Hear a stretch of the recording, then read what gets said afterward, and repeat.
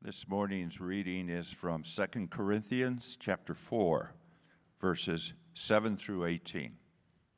But we have this treasure in jars of clay to show that the surpassing power belongs to God and not to us.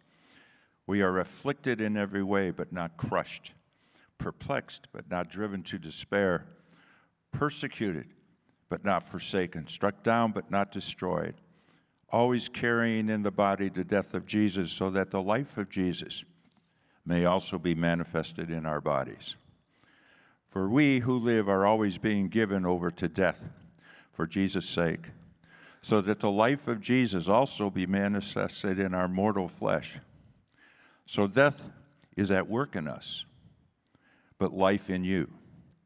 Since we have the same spirit of faith, according to what has been written, I believed, and so I spoke. We also believe, and so we also speak, knowing that he who raised the Lord Jesus will raise us also with Jesus and bring us with you into his presence.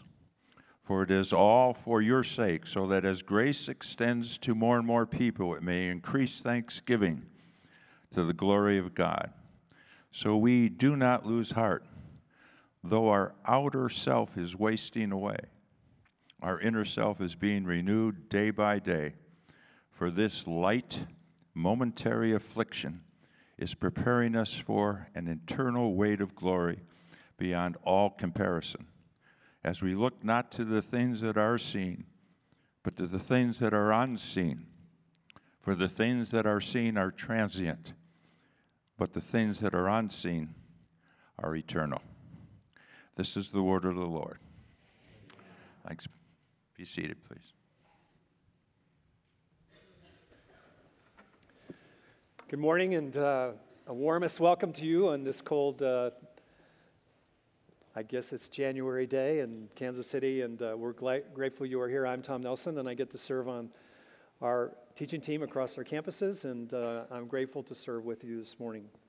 For the last couple weeks, we have been in a new series. We've entitled this series, A Church for Monday. We have been pressing into 7 marks of an authentic apprentice or student or follower of Jesus, particularly as it relates to how that shapes our Monday worlds. And I'm reminded of Jim Collins in his best-selling book. Maybe you've read it, Good to Great. He tells the story of Jim Stockdale. Admiral Jim Stockdale spent 8 years in what was dubbed as the Hanoi Hilton. It was anything but a Hilton, I assure you, as an American prisoner of war in the Vietnam conflict. It's hard to imagine what his experience was like for 8 years as a POW, enduring unimaginable deprivation and torture. Some POWs made it home and some did not. And in the interview, Jim Collins interacts with Jim Stockdale about what was the difference between those prisoner of war that survived and those who didn't, those who never made it home and those like him who made it home. And Jim Stockdale said that the difference is those who made it home believed that they would prevail in the end. And Admiral Stockdale summarized his own journey personally saying, I never lost faith in the end of the story. Now, Admiral Stockdale's insight is really profound here, because all of us have a story that we live by, a story that animates our Monday worlds, the way we make sense of our lives with all the differences and perplexities of the world we live in, how we handle suffering and difficulty. Now, in the case of the American POWs in the Vietnam conflict, what story animated their lives literally made a difference between life and death. And maybe we do not face that kind of deprivation of a prisoner of war camp, but the story that animates your Monday world and my Monday world is profoundly important. For it navigates us through the relationships we have, the work, the sense of meaning in our life, and the deepest relationships of our hearts. Now, you may be here this morning and you are a stay-at-home spouse, or Your Monday world is running a corporation. It may be an employee for someone else. It may be a professional. It may be a student. It may be a retiree. And what I want to suggest for all of us is that our Mondays do not make sense without a story. Each one of us, the way our brains are wired, we are wired with a story in mind. All of us have a story that seeks to make sense of our lives. A story that frames tomorrow, our Monday world. So let me ask you, as thoughtful listeners, is the story you are living by the best story? We all have stories. Our culture tells us stories to live by.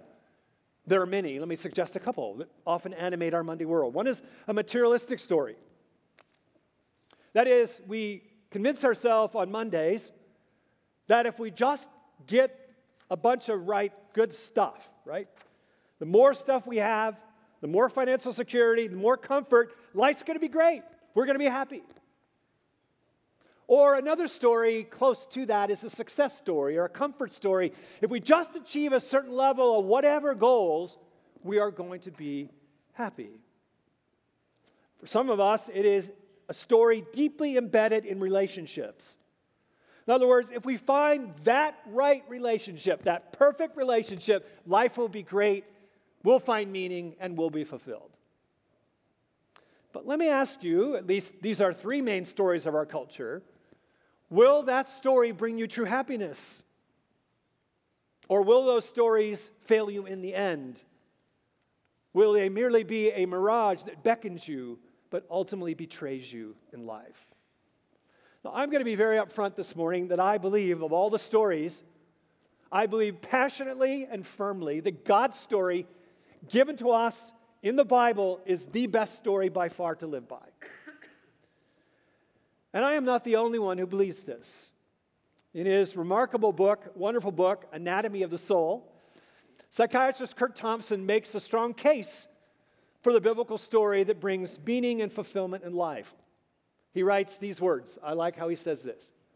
One reason many people find Scripture to be so regenerative is that fundamentally it is a story. One told by many different voices. All of its authors were confronted by a person. And in the course of that encounter, whether it lasted a moment or for a lifetime, each storyteller was changed by that other voice. Now, I think what Dr. Thompson's doing so well is he is connecting how our brains are wired, how we are wired as people, with our deep longing and connection to story. And Curt Thompson's words speak timeless. Across the contours of time, they address the longings of our storied minds and bodies and hearts, and they set a beautiful, compelling backdrop for us to get a greater glimpse into the Apostle Paul's life. The biblical story not only transformed the Apostle Paul's life, friends, it animated him as a storyteller. After his encounter with the risen Jesus on the dusty road to Damascus, this story, this person, this voice permeated his entire thinking. It reordered his loves. It influenced his writings. He dreamed in this story. And perhaps no place is this more evident in how it marinated through the inspired pens that he picked up was when he wrote the letter we call 2 Corinthians in the New Testament. If you brought a Bible, I'd like you to turn there with me. It's in the New Testament, 2 Corinthians chapter 4. Now, let's briefly set the context in this letter, just the backdrop of the letter.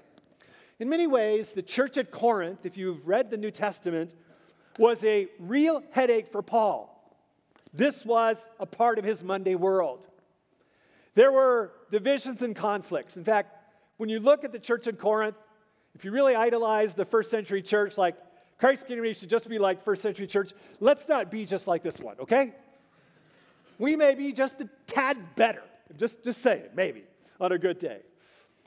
But his leadership is constantly being questioned. It's being undermined and even opposed. Welcome to his Monday world. And what's amazing to me is against this very difficult backdrop of his Monday world, Paul is amazingly vulnerable and transparent, but also, on the flip side, he is buoyant and resilient. Even in the midst of this discouraging Monday world, Paul had a painfully difficult Monday world, both as a tent maker in the shop and as an itinerant apostle. How is he able to do this? Well, there are many tributaries of influence that helped him be resilient and have joy in the midst of a hard life. But this morning's text, as we do an overview of this brilliant chapter, gives us insight into something we often miss. And we must not miss it. What allowed Paul to have a resilient, buoyant Monday? It was because the biblical story animated every part of his Monday world. It shaped it. So this morning, if you'll join me, I would like us to look over his shoulder through his heart in this chapter. And I would like us to find 3 truths that Paul embraced that we must embrace if we are going to be ready for Monday. Here they are, and here's the flow of the text. We must first know the story, the biblical story. Secondly, we must live the biblical story. And third, we must find our hope in the biblical story. So let's jump in. Notice verse 1, where this chapter begins. Therefore, Paul writes, having this ministry, by the mercy of God, we do not lose heart. Now, I want you to frame your mind and heart on this little phrase, we do not lose heart, because from a literary standpoint, it bookends this entire chapter of thought.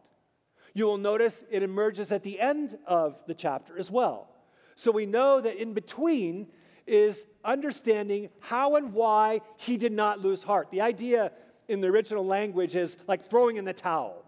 It's a picture of resiliency. And I'm sure, just like you tomorrow, whether again you're at home or in a retiree kind of calling or you're a professional, whatever it is, student, that there'll be times tomorrow you're going to I want to throw in the towel. I'm tired of this. Paul had the same feelings, the same emotion on Monday. So how was he able to push through it with resiliency? Well, we see early in this chapter one of the reasons. Because he knew the story was trustworthy and true. He knew the best story is a true story. And you and I do too. Look at me at verse 2. Notice the emphasis. But we have renounced disgraceful, underhanded ways. We refuse to practice cunning or tampering with God's word. That is the written Holy Scripture. Notice the reference. Notice the connection. But by the open statement of the truth, we commend ourselves to everyone's conscience in the sight of God. Notice what Paul is saying about the biblical story encoded in the written text of Scripture. He is making the most stunning truth claim that the Holy Scripture, the Bible, as he focuses first on the Old Testament in context, is the truth. Paul is not saying this is my truth or this is a truth. Paul is making the most extraordinary claim. This story, encoded in time and space on the pages of Scripture, is the truth. Wow. And not only that, notice, the emphasis of those who tell that story are also trustworthy and true. I love how Sally Lloyd-Jones, and again, if you have not picked up the Jesus Story Bible, she's brilliant in this. Whether you are a kid or a kid at heart, it's for you. Listen how she says this. She says, no, the Bible isn't a book of rules or a book of heroes even. The Bible is most of all, what? A story. And the best thing she writes about the story is, it's true. That's exactly what Paul is saying here. The Bible claims to be an extraordinary book. And it is a book, y'all, we not only read, but reads us. See, here's bottom line. The Bible gets you. It gets your life, your heart, your heartaches, your joys. It gets you. But it not only gets you, it transforms you. It's not incidental throughout history that Jesus' followers, by their friends and foes, called them people of the book. And again, I hope you've picked up our wonderful Church for Monday guide. Someone said, this is really the best thing Christ has ever done. I wanted to claim credit, but I said, nah, I didn't do much of that. But I think it's really good. I hope you engage in this. It's a great corollary to this journey in these 7 weeks. And notice in week 4, and again, if you haven't, pick one of these up and follow along with us. Week 4 begins like this. A disciple who's ready for Monday builds their life on the Bible, seeing everything as God's story. See, the Bible isn't just part of the Christian's life. The Bible informs every nook and cranny of human existence, including your life and mine. C.S. Lewis, the brilliant Oxford professor who was an atheist who came to faith in Jesus, says it so well, as Paul is saying here. When C.S. Lewis said, I believe in Christianity as I believe, right, that the sun is risen. Not simply because I see it, but by seeing it, I see everything else. If you want to be ready, if I want to be ready as a follower of Jesus on my Monday world, we are going to need to see through our life and take the lens of Scripture and illuminate it. That means we need to be a lifetime student of this book. This book is a literary masterpiece among all masterpieces. It is a gift of God's grace. It is a priceless treasure. So how well do you know the story? How are you increasingly learning more of the biblical story in your personal reading and study? Have you established a habit? Yes, a habit, a pattern in your daily or weekly life where you have space for unhurried reading and reflection. And for some of you in seasons of life with small children, you're going to have to be creative on this. But where is your space? How are you helping your children, if you have children, your grandchildren, learn more of this story? Who is helping you learn this story? One of the things I love most about Christ Community is we realize that this story is so magnificent, so great, so multi-layered, so robust, so deep for mind and heart, we will never exhaust it. And at Christ Community, we teach it with passion and engagement and robustness and practical application. We love this book. And this book speaks in profound ways. And we never exhaust its truth. This book helps you face anything you face on Monday, not with shock or despair, but with confidence and passion. So how well do you know it? And one of the reasons, and at Christ Community, I think we model this well, across our campuses, one of the reasons we gather on Sunday morning is to learn better this book and this story and to remember it together. It's one of the reasons why Sunday morning is so important for us in our teaching and liturgies of worship. And let's not forget that the story encoded in Scripture from beginning to end is really a story about Jesus. You will notice in verse 4 in this text how Paul brings the living word and written word, the living word is Jesus, the written word is the text of Scripture, together in the brilliance and beauty of his divine person and saving work of the gospel. Notice the phrase in verse 4, the light of the gospel of the glory of Christ, who is the image of God. You see how the Apostle Paul is bringing the written word of the Bible that points us to Jesus, the living word. It has been said, I love this phrase, that Jesus is the manger, the Bible is the manger in which Jesus is laid before us and to us. That's exactly right. So how are you growing closer to Jesus? Jesus is the person of the story. Are you increasingly knowing him and being known by him? And a massive part of that is through the pages of Holy Scripture. Embracing the gospel, continuing to learn the written and deepening intimacy of the written word and the living word are inextricably linked. And here is a danger for all of us, that we can learn the biblical story and not know Jesus. But on the other side, we cannot know Jesus initially or in depth without learning the biblical story. Notice here in chapter 4, Paul weaves together these two threads of the living word and the written word. In fact, he explicitly points back to the Old Testament in verse 13. Do you see it? He quotes Psalm 116:10. And the psalmist was big on that the word, the scriptures, and he's speaking the Old Testament. But it says what? In Psalm 119, God's word, the Holy Scriptures, are a lamp to my feet and a light to my path. They illuminate my Monday life. They get me ready for Monday. See, God's word is not only important to illuminate your relationships, as important as that is, your heart, your time with your family, your recreation. God's word is profoundly illuminating and empowering to your Monday world. In fact, I'm going to suggest one of the most important things you can take out the door if you leave your home tomorrow morning is to take God's word with you. To allow it to marinate and guide you and encourage you and draw you close to Christ in his presence. Paul is saying we need to know the biblical story. Know it. But secondly, live it. Notice, for knowing the biblical story for Paul was to live it in the rough and tumble of everyday life. And he doesn't paint a good picture, or at least an easy picture, does he, in this chapter? What does it mean to live the biblical story, and how does that work? That's an important question.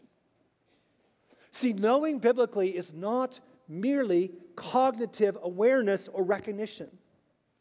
It is applying the truth of God's word to our lives, body, soul, and spirit, in everything we are and everything we do.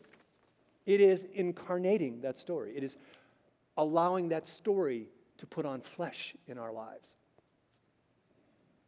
At the heart of that, most important, is cultivating intimacy with Jesus. He is the person of the story. And notice how Paul focuses here on navigating the inevitable difficulties and struggles of our Monday world. In verses 7 through 15, he will frame how the biblical story informs his struggles. And verses 8 through 9, look at this. Does he shoot it straight? Does he describe many of our Monday worlds at work or at school or in class or at home with our kids or whatever it is, or running a company or serving a difficult boss? We are afflicted in every way. We are not crushed. We are perplexed but not driven to despair. We are persecuted but not forsaken. We are struck down but we're not destroyed. Now, in the first century context, these words, written by Paul in the Greek language, for the original listeners or readers, would have right away connected something we missed through the contours of time. And that is, Paul is echoing and painting for us on the literary canvas gladiator combat in the arena. You will notice the picture is he's being hit, he hits the ground, but he bounces back. That's the picture. He gets hit hard, he bounces back up. And the longer you and I live in our Monday worlds, the more we realize how crucial it is for us to be resilient, because we are going to be knocked down hard. Our dreams will be dashed. We will struggle in relationships, in our work, our trials, right? We will feel crushed. We will feel perplexed. We will feel forsaken. That's the Monday world we can anticipate. See, maybe you really dislike your job, or you're bored in your job. Or perhaps you're saying to yourself, Paul's language, now that I begin to understand this more, feels more like my home life. It's like a war zone. timeless, isn't it? And maybe Paul, other texts will talk about the deep loneliness that stalks his Monday soul. Afflicted. Yeah. Perplexed. You bet. Persecuted. Yeah. Forsaken. But Paul is so transparent. You see the hope? He's knocked down, but he's not knocked out. He keeps getting up with energy and hope and joy. He's not destroyed. And with the biblical story, with its centrality on the cross of Jesus, there emerges, do you see it in this text? Read it carefully today, this emerging, life-transforming paradox. Paul mentions it very specifically. He elucidates it. He elaborates it in verses 10 through 11. It is the paradox of life to death. Hope in the midst of suffering, of the death becoming life in the cross life we follow as we follow Jesus, which we talked about a couple weeks ago in this series. So one of the keys, as we step back in this brilliant text and step up just a little bit, what you see here is that the key to Paul's resilience and buoyancy is seen in how Paul weaves the tapestry of the overall story of the Bible in his context, in his Monday world. What you see in this text, let me highlight it briefly. You see the original part of the story, the original creation. Verse 6, you see it. God said, let there be light. He alludes to Genesis. Then you see the fall. That means the cosmic rebellion and the sin of a broken world. When you see his language in verse 4 of the evil one and human unbelief. And then in verses 10 through 15, you see redemption, the theme of redemption, salvation by faith through Christ. And then in verses 16 through 18, do you see where the text goes? It goes to a future new creation. So how do we bring this home? How do we help Paul's story, the biblical story, shape our Monday world? And I want to get very down to earth this morning because as a teaching team, as a pastoral team, we long to equip you for your Monday world, to get you ready. And what I'm about to share with you is vital for you to live out that Monday world well for a follower of Jesus. So let me unpack this a little bit. It can be hard, right, to understand the Bible. I've been studying it since I've been this high, and there's lots of things I still don't understand. I love it more, and I have many questions.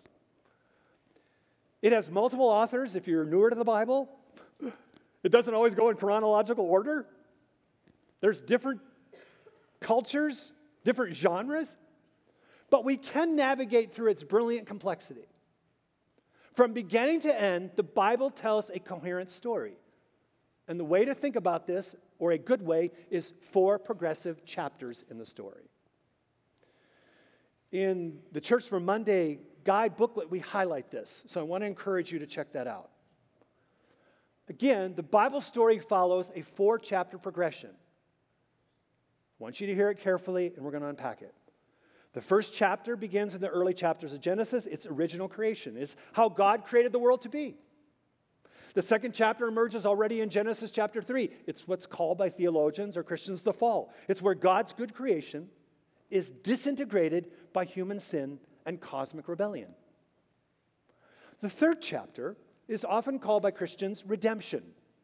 That is, God redeems, or we may say rescues, his fallen, broken creation by sending Jesus to restore it. And the fourth chapter, which is often called new creation, or you might be real sophisticated and impress your friends, called consummation. It is the chapter yet future from a human time perspective, when God will make all things new, not all new things, as the scriptures clearly teach in Revelation. It's a new heaven and new earth. So I want you to say these chapters with me, okay? Creation, fall, redemption, new creation. Got it? Now, how do we begin to bridge our Sunday to Monday world with that framework? One of the ways we do that at Christ Community is to translate it this way. We call it the ought, the is, the can, and the will. And how this matches up is that original creation is how God designed life to be. It's how God created the world. We live in a moral universe. We understand the groaning. When life, when violence, when other things we know is wrong, we say something is wrong. This ought not to be. God created a moral universe, and he created it good and perfect. That's the ought. We long for the ought. But there is a deep, broken is. That's how life is now. We live east of Eden, as it has been brilliantly said. The world is not as it was designed to be because of human sin and cosmic rebellion. But in the third chapter, right, there you have the ought, the is. The can is the chapter of redemption.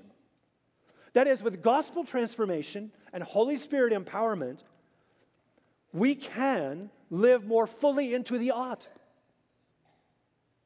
But not fully yet, and that is the will. The will is the new creation that is yet to come. So we think of what ought to be, what is, what can be, and what will be. So how does this bleed, marinate into my daily life? My heart, my mind, my relationships, all of life. You may be thinking, I'm not the Apostle Paul. His world is not like mine. Well, let me remind you, he spent a lot of time in making tents. That couldn't have been easy in his work world. But his life is messy too, just like ours. You may be thinking, I'm not an apostle. I run a company. I teach in a classroom. I'm a student. I work in a cubicle. I'm retired. How does the biblical story inform and shape my Monday world? How does it help me live a life of resiliency? I remember I had a conversation a while back with a couple whose marriage was really struggling. All marriages go through hard times. And if yours hasn't gone through hard times, give it time. So they were talking about how difficult it was, and I listened somewhat patiently. And then I asked them the question, well, what story animates your marriage?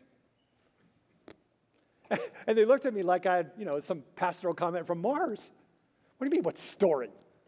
Well, I said, we all have a story that shapes how we view marriage. What we think it should be, what it can be. You hear that language? And so I said, well, have you thought about the biblical story? What's God's story for marriage? So I briefly did the ought is can will. I said, God designed marriage to be beautiful and intimate and completing and all that. That was God's original design for marriage. He said it was good. But what happened? Sin and death entered the world. These wonderful creatures made in God's image become sinners. Selfish sinners. You put two selfish sinners together, I don't care if they're even pastors. Spouses, they're sparks. That's the way it works. So the is brokenness. Marriage has always lived in the is at some level. But that's not the end of the story. Your marriage can be more like it ought to be with God's help as you press into God's design. And one day, Jesus says it won't be exactly the same as marriage, but our relationships will be fully intimate and beautiful without sin in the deepest longings of our heart with others. So I'm sharing this framework. And the wife, usually she's more transparent. She said, Pastor Tom, it is ugly, isn't it? I said, yes, sometimes it is. But that's not the end of the story. God never meant for you to live in the is, but he's going to empower you to move to the can. And one day you'll experience what your deepest heart longs for in perfect intimacy with God and others. One day you will have the will of your heart. This is true in marriage.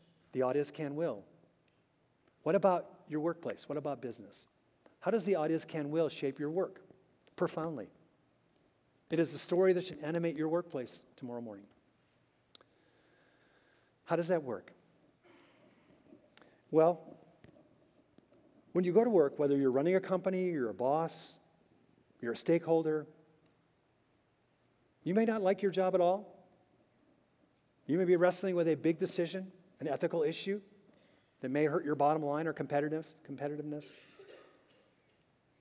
So how does the biblical story animate your Monday in that context?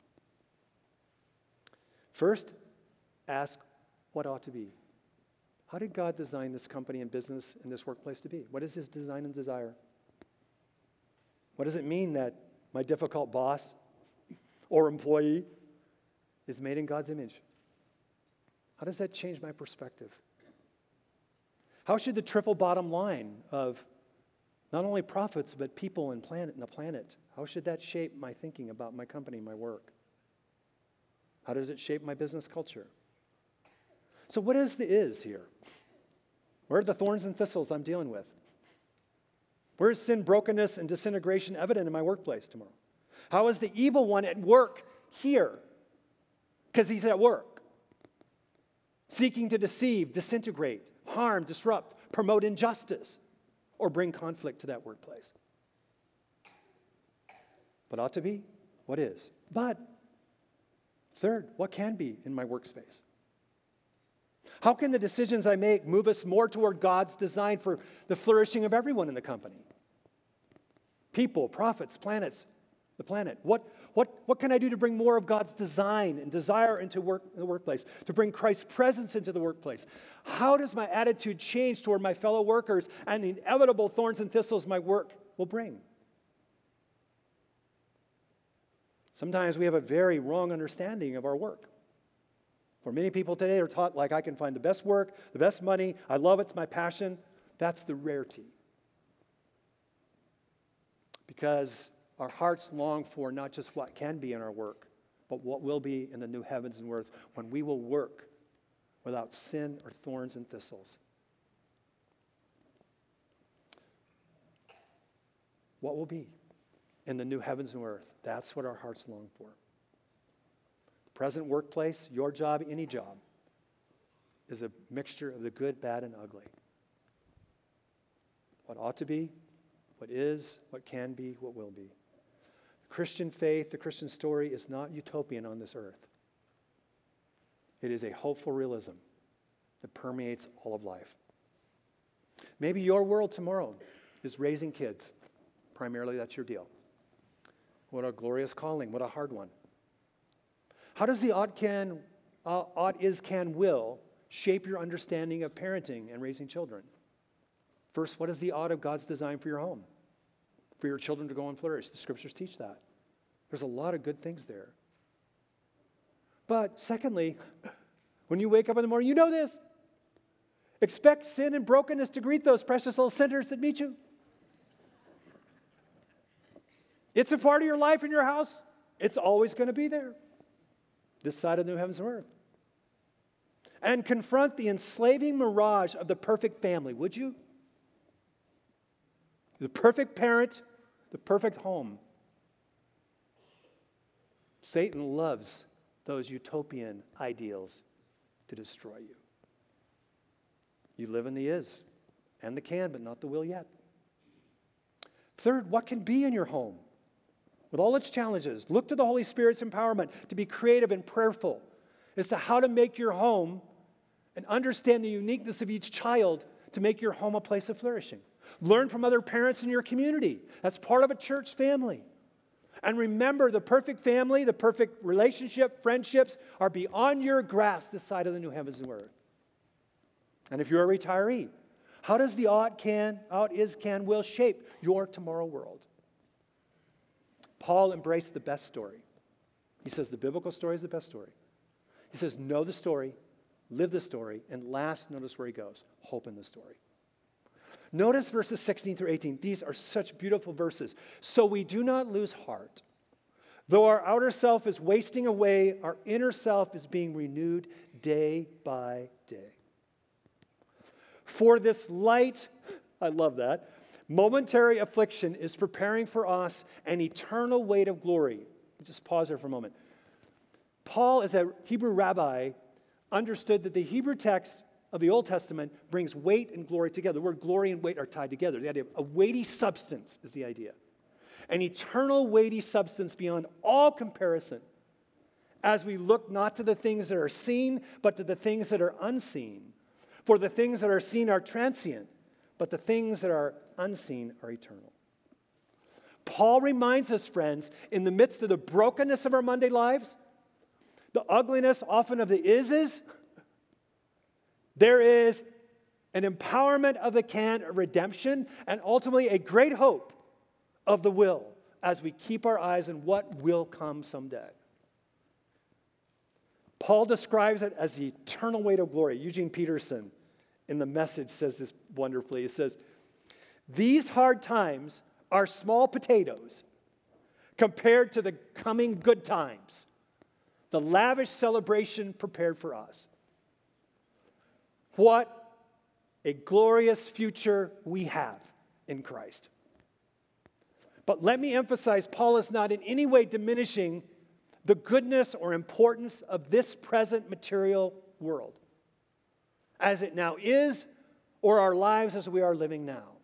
This text is often taught wrong. But he is doing this. He is pointing us to the greater glory that is yet to come.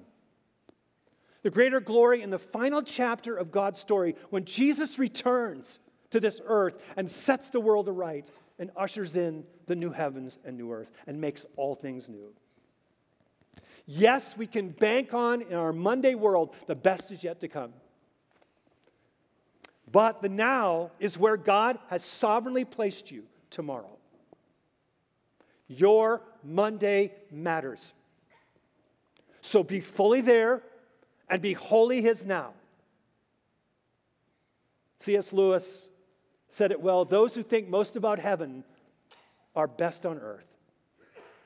That's exactly right. So be attentive to the Holy Spirit's presence. Lean on Jesus' power, wisdom, and strength as you are yoked with Him in your Monday world. Whatever comes to you this time tomorrow, you need not lose heart. Even what was dubbed the Hanoi Hilton, POW Stockdale stayed hopeful. He never lost faith in the end of the story. Neither must we. Let's pray. Lord God in heaven and earth, Father, Son, and Holy Spirit, frame our hearts and minds and bodies in the brilliant and beautiful and hopeful story that God's Word gives to us. We pray this in Jesus' name.